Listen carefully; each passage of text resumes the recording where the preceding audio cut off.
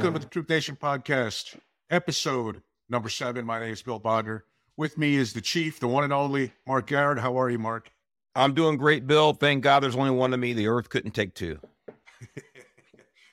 Oh, my goodness. It's hey, I would take a couple of you. Well, the man of low standards. Right. Mark, we're going to talk today about privatized policing. And I don't know, maybe some people think of that and they think, oh, security companies, whatever, security guards to be specific. But really, privatized policing is a huge industry in this country. It's a growing industry. I think in our show today, we will point to some very specific reasons dating back to 2020, why it's a growing industry. And we will talk about what this move towards privatized policing is doing to the underserved. Now, I want to start with a quick story about a case that happened here in Los Angeles back in, I think, July of last year. And I have a press release here from the U.S. Attorney's Office. I'll be using that to highlight the case. So there was a gentleman named Ryan Scott Bradford, and he was arrested and charged with a collection of drug and ammunition-related offenses. The allegation was that he had espoused a great deal of anti-Semitic hate over the internet and had called for the mass murder of Jews.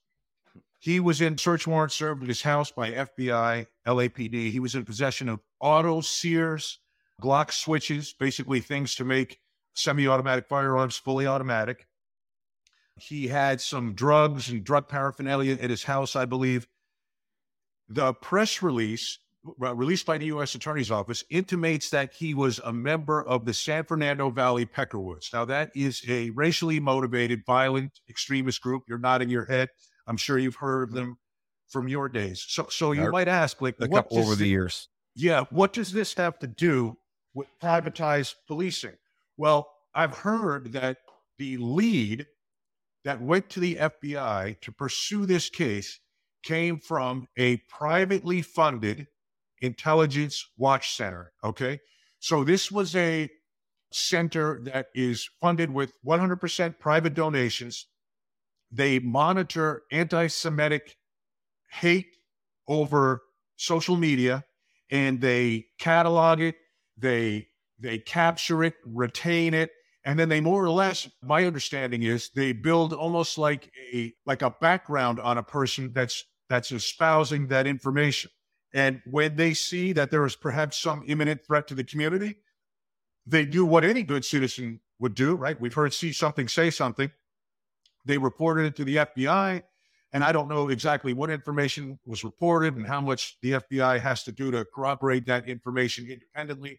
But a search warrant was served, and this dangerous person was taken off the street.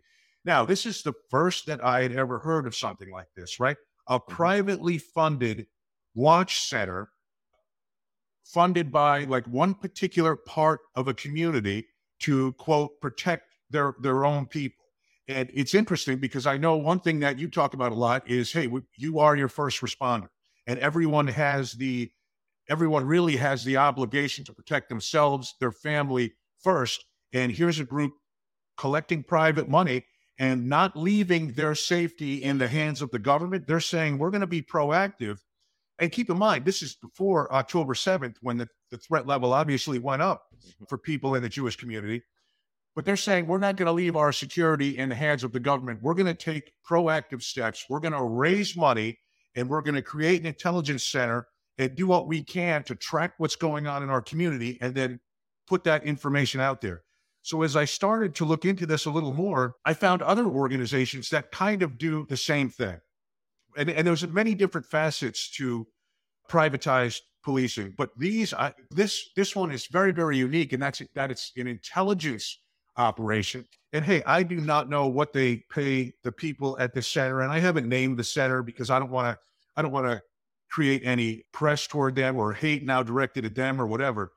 But here's what I can tell you. A senior intel analyst at the DEA, I know they make about $120,000 a year.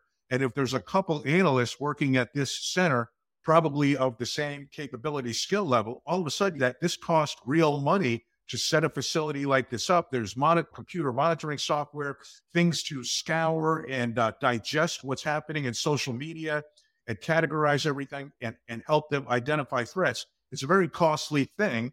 And again, fascinating that this group has taken it on their own to go out and be proactive and to protect themselves in the community. Another group I found, now this one I will name only because they're a lot more public. There's been articles written about them in the news. It's called the Community Security Services. And it is a nonprofit organization that provides security to the Jewish community in the United States. And what they do is training. They will give you a training on basically close protection, training on how to secure a facility, self-defense training, awareness training. Again, training people to be more capable of being their own first responders.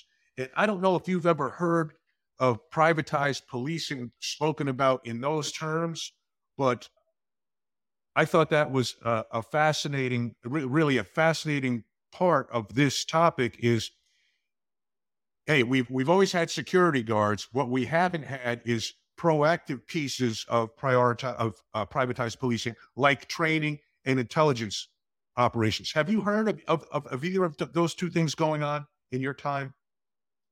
I have to some extent. The groups you're talking about now are at a higher level than what I've used to, but I've heard about this on smaller scales.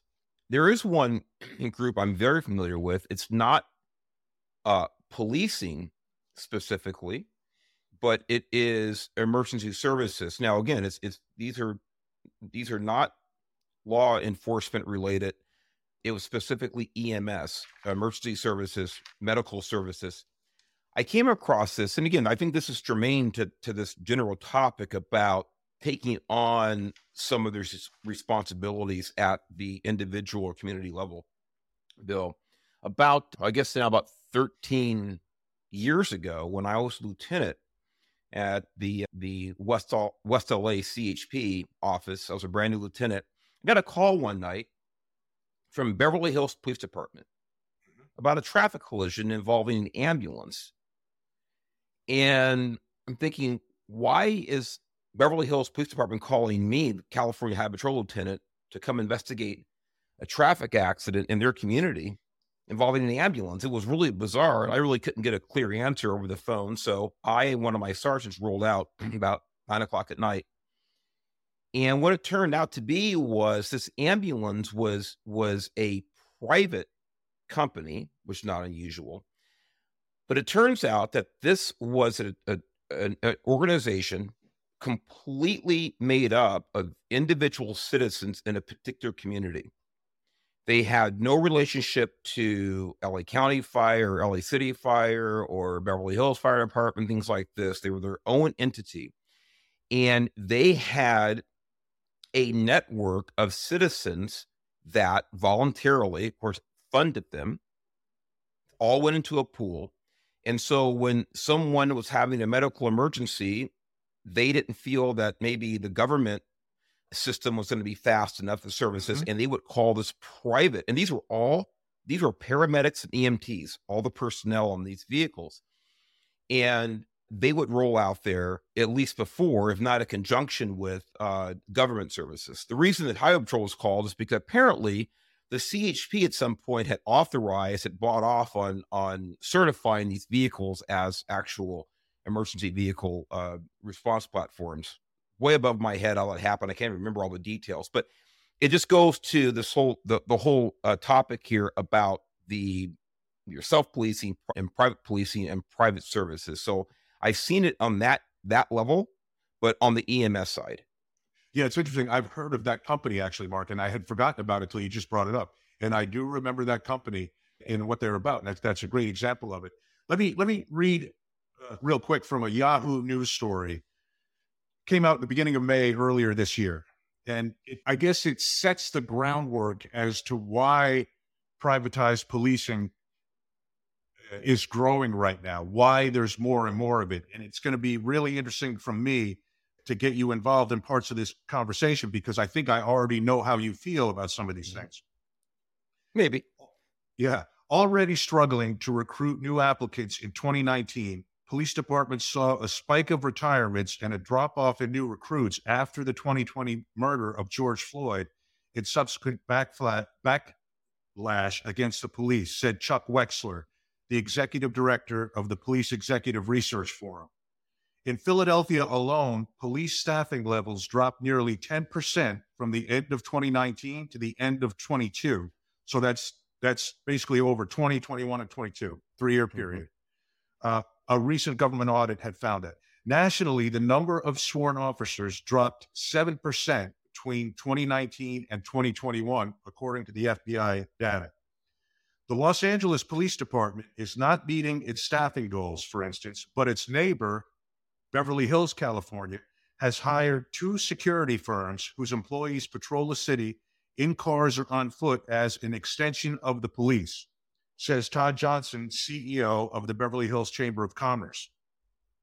In the last 2 years, with everything we have gone through, we want to make sure that the luxury capital of the world is also one of the safest places, Johnson says. So, this is perfectly in line with what I saw in law enforcement over that time, where we had senior people, Mark, who just got a little fed up and said, hey, it's time for me to move on. I'm done. I'm retiring. A lot of experience went with it. Extremely hard to attract new recruits. Who wants to go in policing when the occupation is being eviscerated on the evening news every month? And what happens?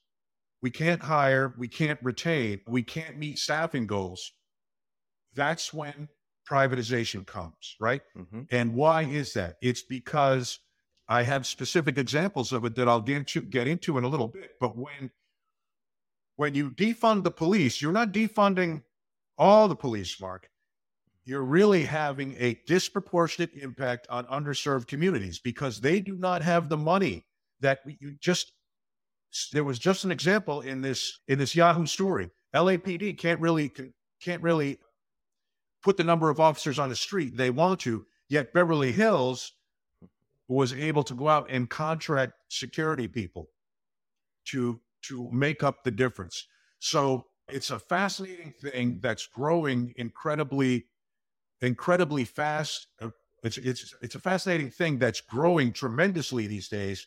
And part of it is because we've defunded the police, and people in wealthier communities are saying that's not the solution. We are going to actually give private funding to the departments to keep our level of police services up. Your experience with that? Is that what's going on in this country right now? Yeah, Paid for policing? Yeah, the irony is so thick with this, with the defund the police movement. Go back a little bit. You referenced Todd Johnson, who's the president of the Beverly Hills Chamber of Commerce. And Todd, just in the interest of full disclosure, Todd and I have been very good friends for about over 15 years. And I just happened to talk to Todd. Had no idea that you were going to quote him in that article, but I talked to Todd just a few days ago about Beverly Hills PD staffing. We're talking about something else, probably sports, but we ended up on this topic. And the actual police department is near max staffing levels now. And one of the reasons is because they pay as well as anybody in the state of California, just about, and they can actually recruit people to come in there. In other words, the financial incentives are so large there in Beverly Hills, they can do it. But on top of that, like you said, they have also integrated the private security forces into that city. Now, this did come specifically out, and again, I was there in Los Angeles County. I was all over Los Angeles County to the George Floyd riots as a chief, and Beverly Hills was getting hit hard during that summer of 2020.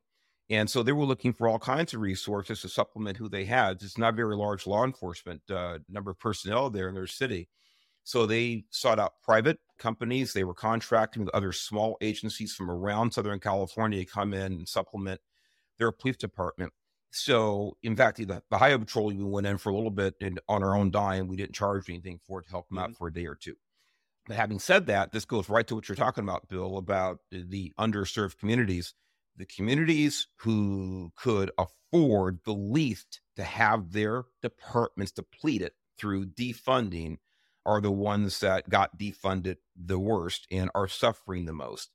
Here's the irony I talked about being so thick. A lot of and reading articles and just learning this over the last year, watching, listening, and reading articles the last 2 years since George Floyd, so many of the groups, the advocacy groups, the spokespeople for this faction or that faction, and as far as I'm concerned, the cop haters, so many of the same people that supported defunding, resulting in higher crimes in those underserved communities, are also outspoken about the implementation of so-called private cops. Yep. And this is the irony. Yep. Again, they're setting the fire, they're pouring gasoline on the fire, and then their complaint is no one comes to put it out.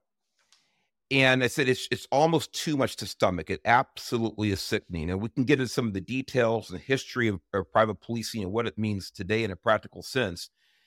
But the communities who can least afford, and when I say afford, who can least sustain a reduction in law enforcement personnel are the ones that are getting hit the hardest with this entire movement and the pushback against privatizing law enforcement. Now, by the way, I want to say this at the outset, that I am not a big fan of quote unquote privatized policing. We can get into why, but that's a general statement. That's a general statement. We can get into the details about what works and what doesn't, but generally speaking, I'm a big supporter of traditional government-sponsored law enforcement. Mark, you mentioned there's something that I got to follow up on. It was how the people who were calling for defund the police are now the most critical of the privatized policing thing. Let me talk to you a second about Chicago. Mm-hmm. So in Chicago, as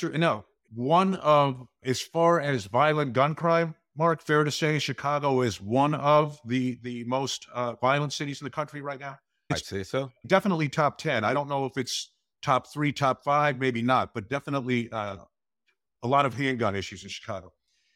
Officers may work off-duty patrolling neighborhoods for private security companies, but they generally do not wear their police uniforms or represent themselves as police officers. The growing presence of off-duty officers in upscale Chicago neighborhoods has drawn concern from, guess who? Now, this is an older article, from Mayor Lori Lightfoot, when she was, obviously she's not the mayor anymore. Beetlejuice. Yeah, who said she didn't want a, quote, circumstance where public safety is only available to the wealthy. She added, that's a terrible dynamic. Mark, as you just said, who created this dynamic? That like the people that have the wherewithal, the financial wherewithal to feel safe in their neighborhoods, they're going to exercise that financial wherewithal. October 26, 2020, about 2 years earlier, Chicago mayor proposed an $80 million cut to the police budget and cut 400 officer spots. That was what she was in favor of. So you tell me, how can you be someone in favor of, exactly like you said, how can you be someone in favor of cutting police services and then complain that some people in the community have taken it upon themselves to find these services from elsewhere or to contract privately for these services? Yeah, well, I'll tell you exactly how you can do it. It's when you're purely ideological, when you come out as a cop hater, when you say that law enforcement is the problem, when you say that law enforcement is systemically racist, when you say that law enforcement is made up of a white supremacy foundation and hierarchy and legacy, when you say these things, you will do things as idiotic as calling for the defunding of police. And then again, when the crap hits the fan, then you want to correct the problem by going back to the equity card, where every outcome is the same for everybody, no matter what their behavior is. And this goes to what you're talking about of, wait a minute, if the more affluent communities or neighborhoods or individuals now can pay for private policing, private security, when you, the government, have taken away the general law enforcement, now you're going to call me or call us, this community, the bad people. This is unfair. It's not equitable. This is insanity. This is how you do it when you don't use common sense. You are not an objective thinker. And when you don't believe in the rule of law, you only believe in outcome based policies. This is exactly how it happens. By the way, moving forward, we thought that when Lori Lightfoot left, then things would maybe see a curve up. But the dingling who replaced her makes her look like George Washington. So that's just editorial. The other thing, Mark, aside from the financial support, like we talked about Beverly Hills, or you talked about Beverly Hills, them being staffed full of officers, or almost at 100% staffing, they have the ability to pay a little more, right? But also don't forget, and I think there's a key part of that in Beverly Hills where the community supports law enforcement. And in some communities, they just support law enforcement, and that makes it easier to recruit in those communities, or easier to find officers who want to work in those communities. Yeah, it's a great point, Bill. Isn't that fascinating that people actually want to work where they're wanted? Who would have thunk such a thing? But in other words, you make such a great point. It seems to escape the minds of people who are so-called in charge, because I don't think many people are in charge of anything, starting with their own faculties in elective office right now. But people talk about inclusiveness and all these throwaway, ridiculous terms, but they don't apply to some of the most fundamental elements of society. In other words, let's make sure law enforcement knows they're wanted here. That would be a basic thing in recruitment. I'll tell you right now, when I went into the Highway Patrol, when I applied to the Highway Patrol, I give you my word, I wasn't going there for the money. Now, again, I was going there for a career, and I knew it'd be a decent income for the rest of my life. But I wasn't going there to get rich. I was going there.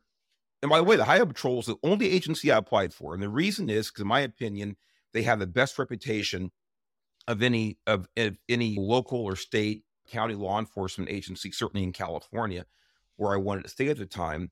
But I went there because I thought I would be happy with the Highway Patrol, and I thought I would be happy serving my community. That's why I went into law enforcement, only applied to the California Highway Patrol.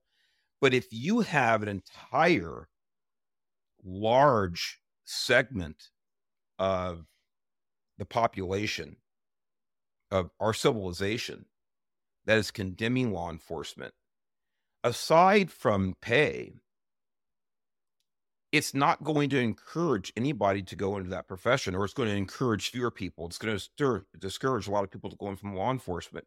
Again, and the same people who are discouraging people from going to law enforcement are the same people that want to make sure that any other remedies to keeping communities safe are shut down. Yeah. So one of the things I saw we talked about private intel centers. We've now talked about cities that they can contract for additional patrols in certain neighborhoods, or whatever the case. Let me ask you a question. Turn back the clock. Let's say you're a lieutenant in West LA, or let's say you're the captain of the LA region, and 4 of your officers who moonlight for a private security company, while they're on duty, they get an email about a stolen car. Their moonlighting job is something to do with auto theft, okay? And I think it's reasonable. Hey, CHP could obviously be involved in something like that. While they're on duty, they get an email about a stolen vehicle, and they're told, hey, there's a $1,000 reward for information leading to the recovery of this vehicle, or if you can find out who has this vehicle, who stole this vehicle. The vehicle gets recovered by one of these one of these officers who's on the clock working for you, but also moonlights sometimes for this other company after hours. Do you see any kind of conflict there? Because I'm going to get into some stories of the St. Louis Police Department. And before I do, I wanted to hear from you. Like, do you see where that could be problematic when the mix between privatized policing and public policing becomes so intertwined that it's almost all happening at the same time? It's a great hypothetical, and let me tell you why, Bill. You always come up with these great things that just, get my mind going. I told you the Highway Patrol was the only agency I applied for. It was for a reason. They had a great reputation. That reputation did not, nor does it now, come by chance. It's the result of a lot of hard work and a lot of adherence to very ethical policies and procedures. One of those policies is that Highway Patrol officers can have secondary employment, and when it's approved, obviously by chain of command. But one of the things that's absolutely forbidden for a Highway Patrol officer to do off duty is to perform any job that requires the use of their firearm. And that's, again, it's probably not unique, but it's a pretty narrow band of agencies that have such strict secondary employment rules. And by the way, there are a number of secondary employment options that are not available to Highway Patrol officers. The reason I tell you about the CHP policy is it goes to exactly what you're talking about mixing the two, your on duty and off duty, your police powers, and what rights you don't have as a private investigator as opposed to a sworn peace officer. So this is exactly why the Highway Patrol has such a narrow set of options for secondary employment. I know you're going to get into St. Louis. Let me give you an example about probably something you're going to touch on, but you'll be, I'm sure, more detail.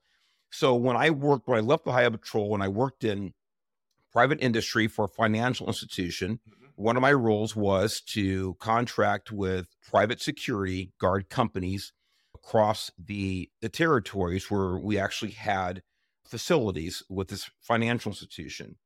Well, one of those territories allowed, and I won't say what state, I won't say where, but one of those territories allowed, one of those law enforcement agencies in our territory allowed those officers to work in their department uniform with their department vehicle off duty in private security. And I actually went to visit one of our facilities and met with one of the officers who actually was a sergeant.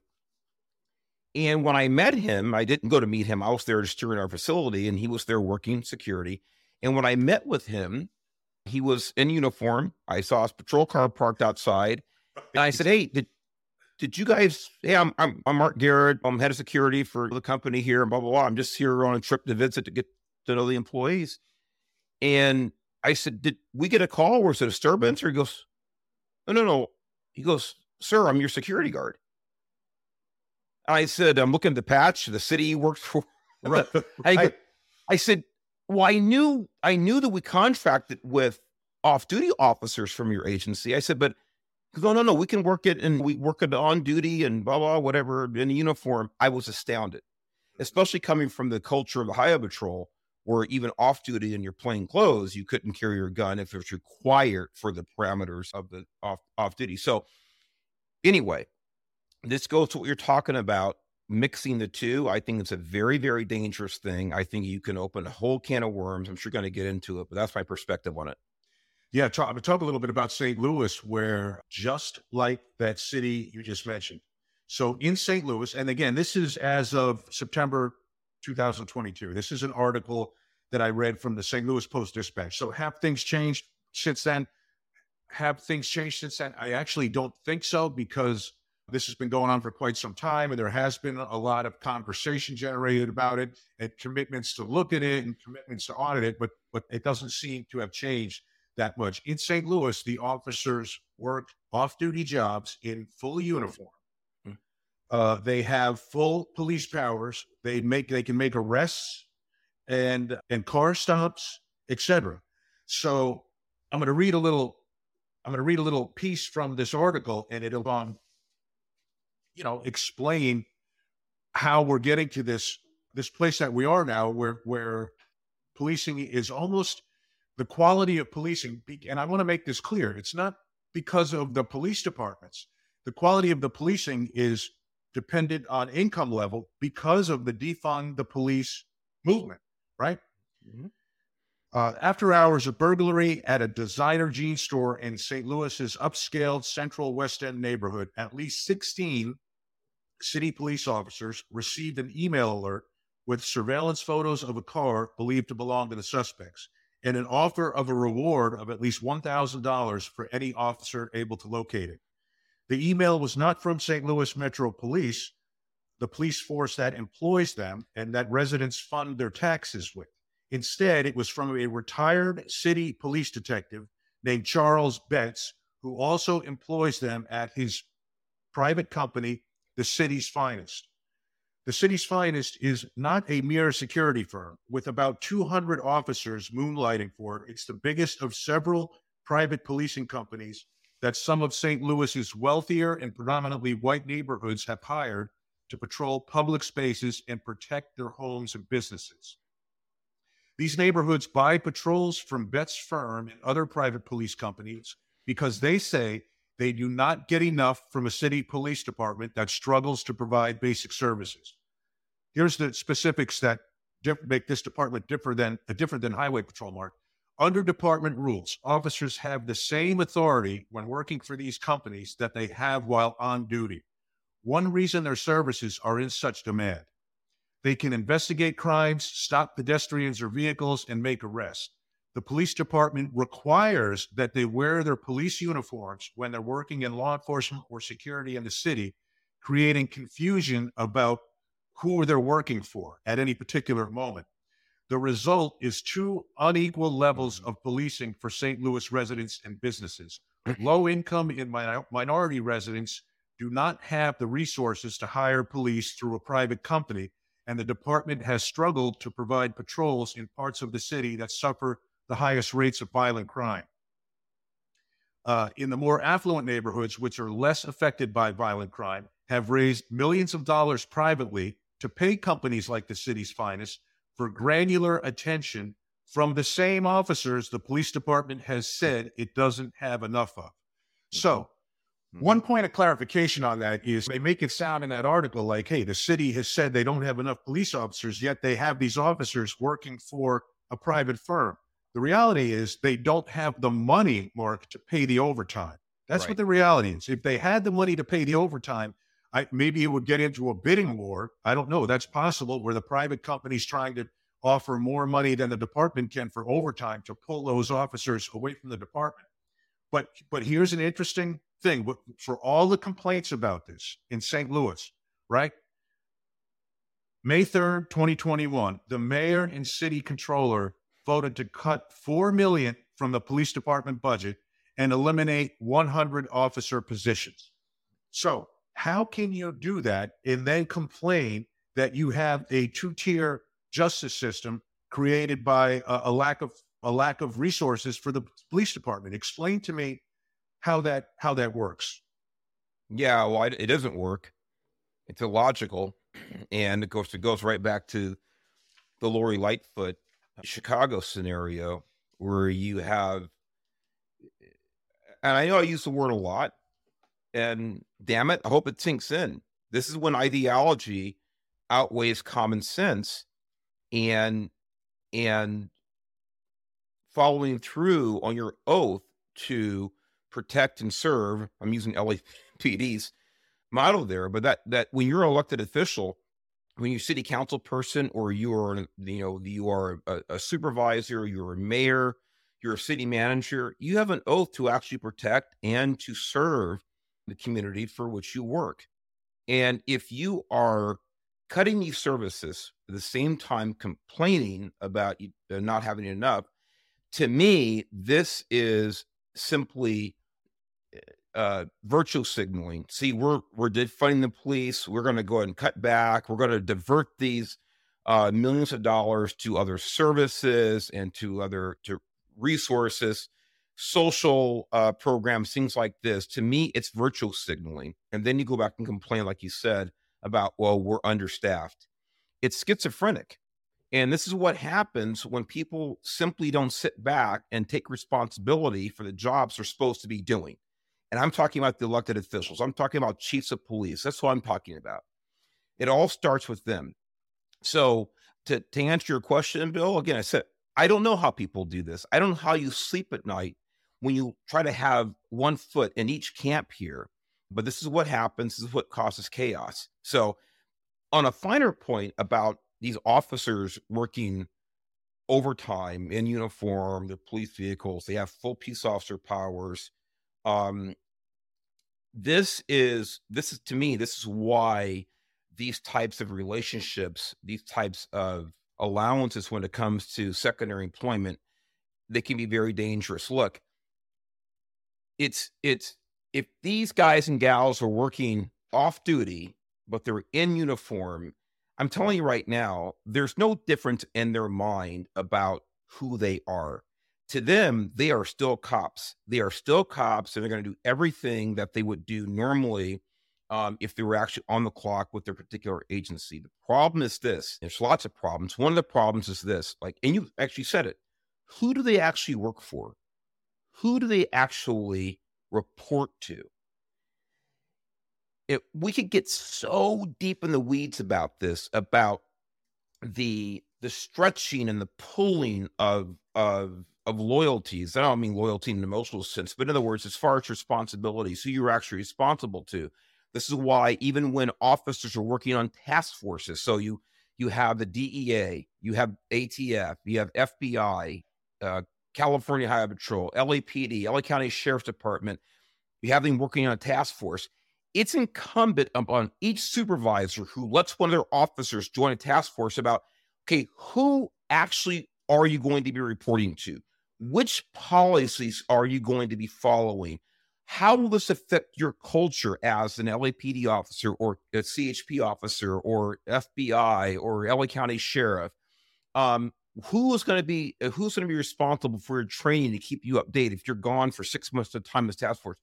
These are all questions that people ask in law enforcement, at least responsible people in law enforcement ask, even when the relationships are intra-law enforcement, other agencies. Even in those circumstances, people can start to sway. They can start to drift away, stray from their roots in a particular agency. So much more so if you're dealing with your agency in private sector, because private sector clients really have no experience in law enforcement, and they're going to ask for things that maybe law enforcement officers should not be doing off duty. So that's a long-winded answer, but it is so complex, and these are the dangers that we can realize when you're trying to start to mix the two. I'm not saying there's no room for private security or quote unquote private law enforcement, but they have to be bifurcated. They have to be in a mutual supportive role, not intermingled. One thing I've seen that cities will do, Mark, is they will, and it's very different than what's going on in St. Louis. St. Louis, it's so mixed together, Mark, that the cars that this company, City's Finest, is that what it was called? Yes. That the cars that they use actually have some of them have the word police on them. Yeah. Yeah. It really creates confusion as to who's who. Hey, how I have seen this work, and technically, like, you could argue that in parts of LA County, the sheriffs have been contracted, right, to patrol a particular area. And I don't know if you've ever gotten in the weeds on some of those contracts. But, yes. Oh, yeah. Hey, yes. Yeah, right. So, if you want X number of cars, that's going to cost you this. You want an extra car, it's going to cost you this. You want an extra detective or whatever, it's going to cost you this. So there are added expenditures for each. It's not like you pay one price and you have, blanket coverage that is probably everything you need. But where I've seen distinctions made is where the leadership of the police department will make the decisions about where these extra resources go. That's very different than St. Louis, because to be blunt, from what I saw in St. Louis, the resources that the community is privately funding with, or the policing that results from this privatization in St. Louis, it's not going in the high crime areas. Mm-hmm. So there's actually police officers working this side job, right, that's not helping address the true violent crime problem in the city. That's weird. And I've seen some cities really push hard away from that, where if the mix is going to be that tight with off-duty officers, that the department is going to maintain the authority to direct where those officers will go and what they'll do. Yeah, it it makes total sense, and I dealt a lot with this in Los Angeles County as I moved up higher in management with territories where the Highway Patrol would overlap with Los Angeles County Sheriff's Department. And so we would share a lot of territories. Highway Patrol, primarily traffic enforcement, with the county sheriffs dealing with more of the traditional crime with breaking and entering and assaults and things like this, and murders and so forth and so on. And so through that mutual kind of responsibility for territories, I be at meetings and talk to other people and really get into the weeds about contracts. And what you said is exactly right about more resources. So just so people understand from my experience, there are a lot of counties in Los Angeles, or a lot of cities that are not incorporated, say in Los Angeles County. So they're a city, but they don't have their own law enforcement agency. They don't have their own fire agency. So they'll contract with the county. What you said about sending the resources to where the problems are, it's exactly right. The not only the law enforcement agency, not only the law enforcement manager saying, okay, we'll do the contract, here's what it'll cost, blah, blah, blah, and here's where we're going to patrol, because they want to fix a problem. But also, generally speaking, that community who was asking for the resources, they were asking for the resources for the same reason and for the same geographic area. We would like for your deputies to patrol these areas. So that's exactly right.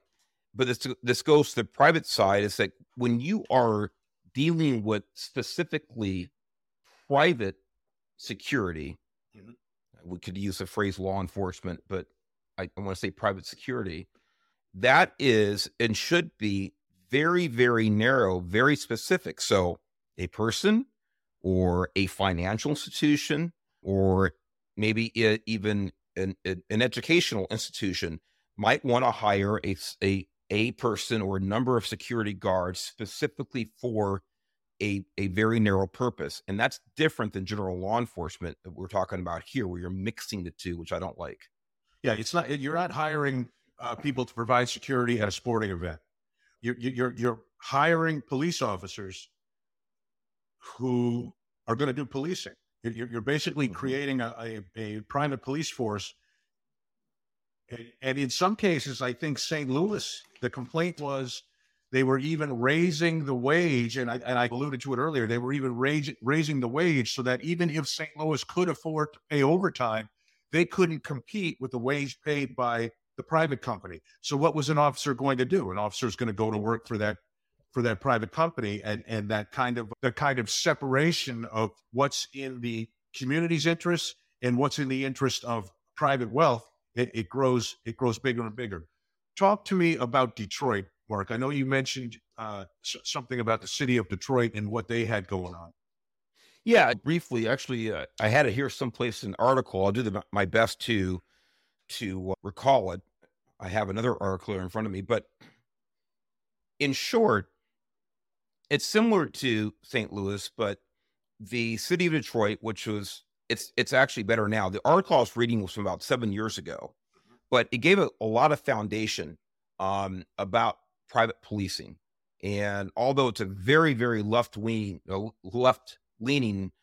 publication I was reading from, I thought it was a pretty good job. It was pretty even-handed about the background of private law enforcement and how it's affecting Detroit. In short, there were people in Detroit that were suing the city because they were saying that the city was actually funding a private law enforcement or private security entity rather than funding the police department. Now, this goes way back before George Floyd. Again, this is, I think, 2015 or 2016 was the article.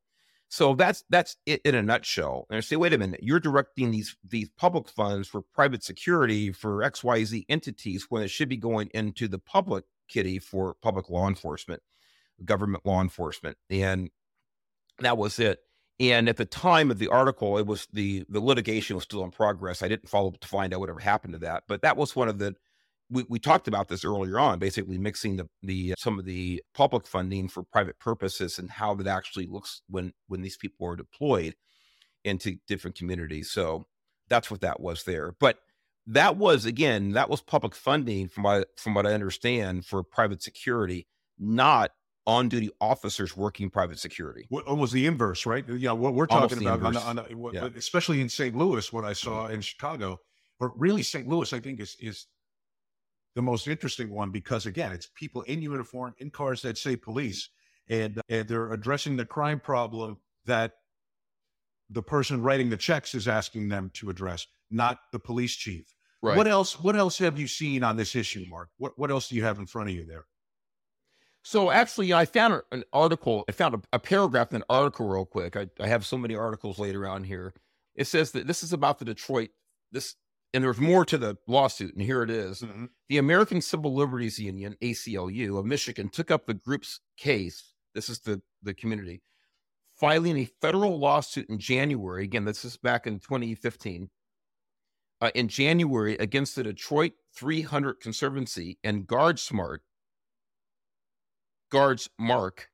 and the city of Detroit has agreed this month on a series of interim rules safeguarding First Amendment activities at all of the city's public parks, regardless of whether they are managed privately or publicly. So in other words, this group, part of their grievance was that these private security companies were actually violating some of their First Amendment activities. And again, they were private. Right. Right. So here's the thing. This is one of the things, I'm glad you actually hit on this. It forced me to go back and look at my own notes here. This is one of the issues about private security. In other words, people always talk about, oh, that person over there violated my First Amendment rights, or this company violated my First Amendment rights, or this right, or whatever. Ladies and gentlemen, boys and girls, or as I say, lag bag, ladies and gentlemen, boys and girls, a private citizen cannot violate your First Amendment rights. Only the government can do that, or an agent of the government can do that. So this is where another aspect, and we get do a whole show just on this aspect of it, but this is one of the aspects about quote unquote private policing. Are they really police? What authority do they have? And how and when are they beholden to the Constitution? So this is a whole bag of issues we could talk about. And this is some of the things that were addressed in this lawsuit in Detroit. Again, I don't know where the lawsuit ended up, but yeah, very complicated stuff. So Mark, let me follow up on that. So how would you file a civil rights violation lawsuit if right. One of those, if you were beaten up by one of those cops, but he's working at that particular point in time, he's working on the private payroll? Right. So this is exactly right. And again, the Highway Patrol, has many problems that I had being a manager with the Highway Patrol, like any big mouth person like me would. I love the Highway Patrol because they've so carefully thought these things out about how much liability can arise when you start mixing the two and letting your officers do certain things off duty. How do you address that? If your officer is off duty, they're getting paid by a private entity, but they're accused of taking enforcement action based on somebody's race when they're off duty. Right. How do you resolve that? Again, I'm not a lawyer. I don't know. And I would never want to be in that position as someone trying to resolve that. It's a very, very complicated thing. Are they acting as a private citizen who's authorized to carry a gun and use handcuffs? Or are they still a representative of the government, which makes them liable to violate one's civil rights? But if they're not a government agent, a government representative, then they're not liable for that. The only recourse for someone would be a civil suit. That's all there is to it. The other thing, but again, it would be for whatever damages that they might pose to a court, and to see how that works out on a strictly civil basis. But as far as I can tell, not a constitutional basis. If the officer is actually working as a private citizen. So extremely complex things. I was going to say something about that. Now, by the way, when you are wearing a patch insignia, a legitimate one, sometimes I wear a shirt here, but it's not an official highway patrol badge. It's a shirt anybody can buy off the rack and things like that. I always tell everybody I'm no longer law enforcement. I have no peace officer authority. I don't even live in the state where I was a cop, things like that. But if you're actually wearing an authentic current patch, insignia, and you're in a vehicle that says St. Louis Police Department, to me, that says no matter what you are, if you take any kind of enforcement action, you're a representative of that department, which means you're representative of the government, in my opinion. Yeah. And that government is liable. That agency is liable for whatever conduct you engage in, even if you're quote unquote off duty. That's a fascinating part of it right there that I hadn't even thought of. Is where I mean, to put it real simply, where does the liability sit? Where does the liability for conduct for the police officer's conduct sit when they're not on the government's payroll, but they're operating on the government's authority? And I don't know where it is. What else on this topic, Mark, do people need to know about? Well, I think one of the things is, look, from our inception, we've always been, to this country, we've always been a mix of public and private rule enforcers. So public law enforcement, government trained and sponsored law enforcement from its inception, from constables all the way up to what we have now, to sheriffs and chiefs of police and things like this, and mixed with private security. You go back to Carnegie and these other titans of industry back in the 19th century, and they all had private police forces. They were private security forces. And by the way, many of those forces engaged in some, in my opinion, downright criminal activity, but they were still private entities. But because Carnegie and Rockefeller had the money to do this, they had tremendous political influence, tremendous leverage with government, and could get away with a lot of this stuff. Was it right? No. But was it still private sector? Yes. So that's a grand scale. But so nothing's changed in the sense that there's a mixture. There's always going to be a mixture. I am a free market person. If someone or some group or some community can afford to supplement their sworn law enforcement personnel with private security, not private cops, totally different thing. That sounds more like St. Louis.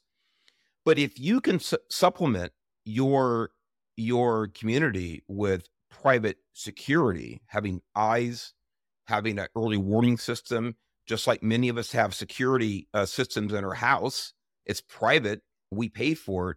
I say, why not?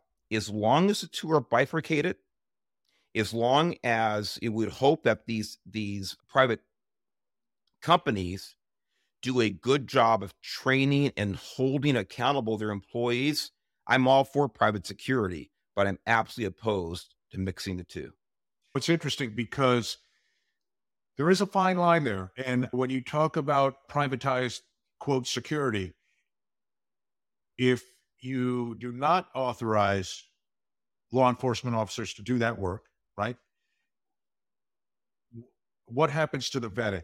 Are you getting a lower quality person now, a less trained person filling that role, where perhaps there might be other concerns with having that person out there doing security?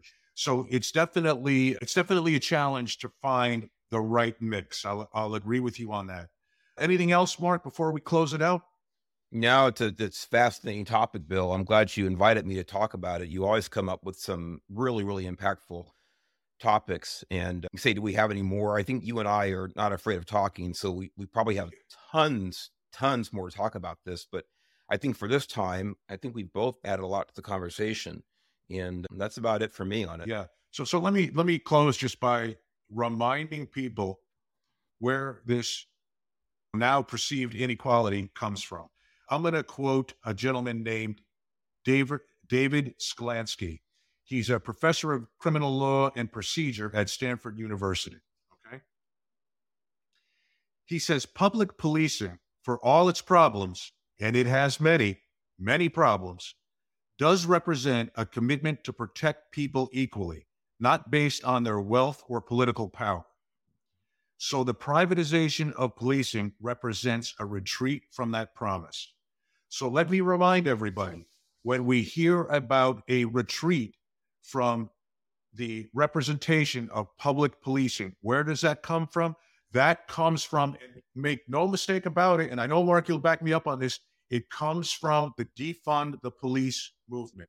When we reduce funding and reduce policing in our cities, there's going to be one group or one part or some parts of the population that do not tolerate that do not agree with that, and that have the financial wherewithal to create a two-tier system where they will get the policing that they want, that they need, and that they deserve. And unfortunately, other parts of the community will not. So keep that in mind when you hear about privatized policing, people. Be educated, know the truth, and know where this problem has come from. Thanks, everyone. We'll see you next week.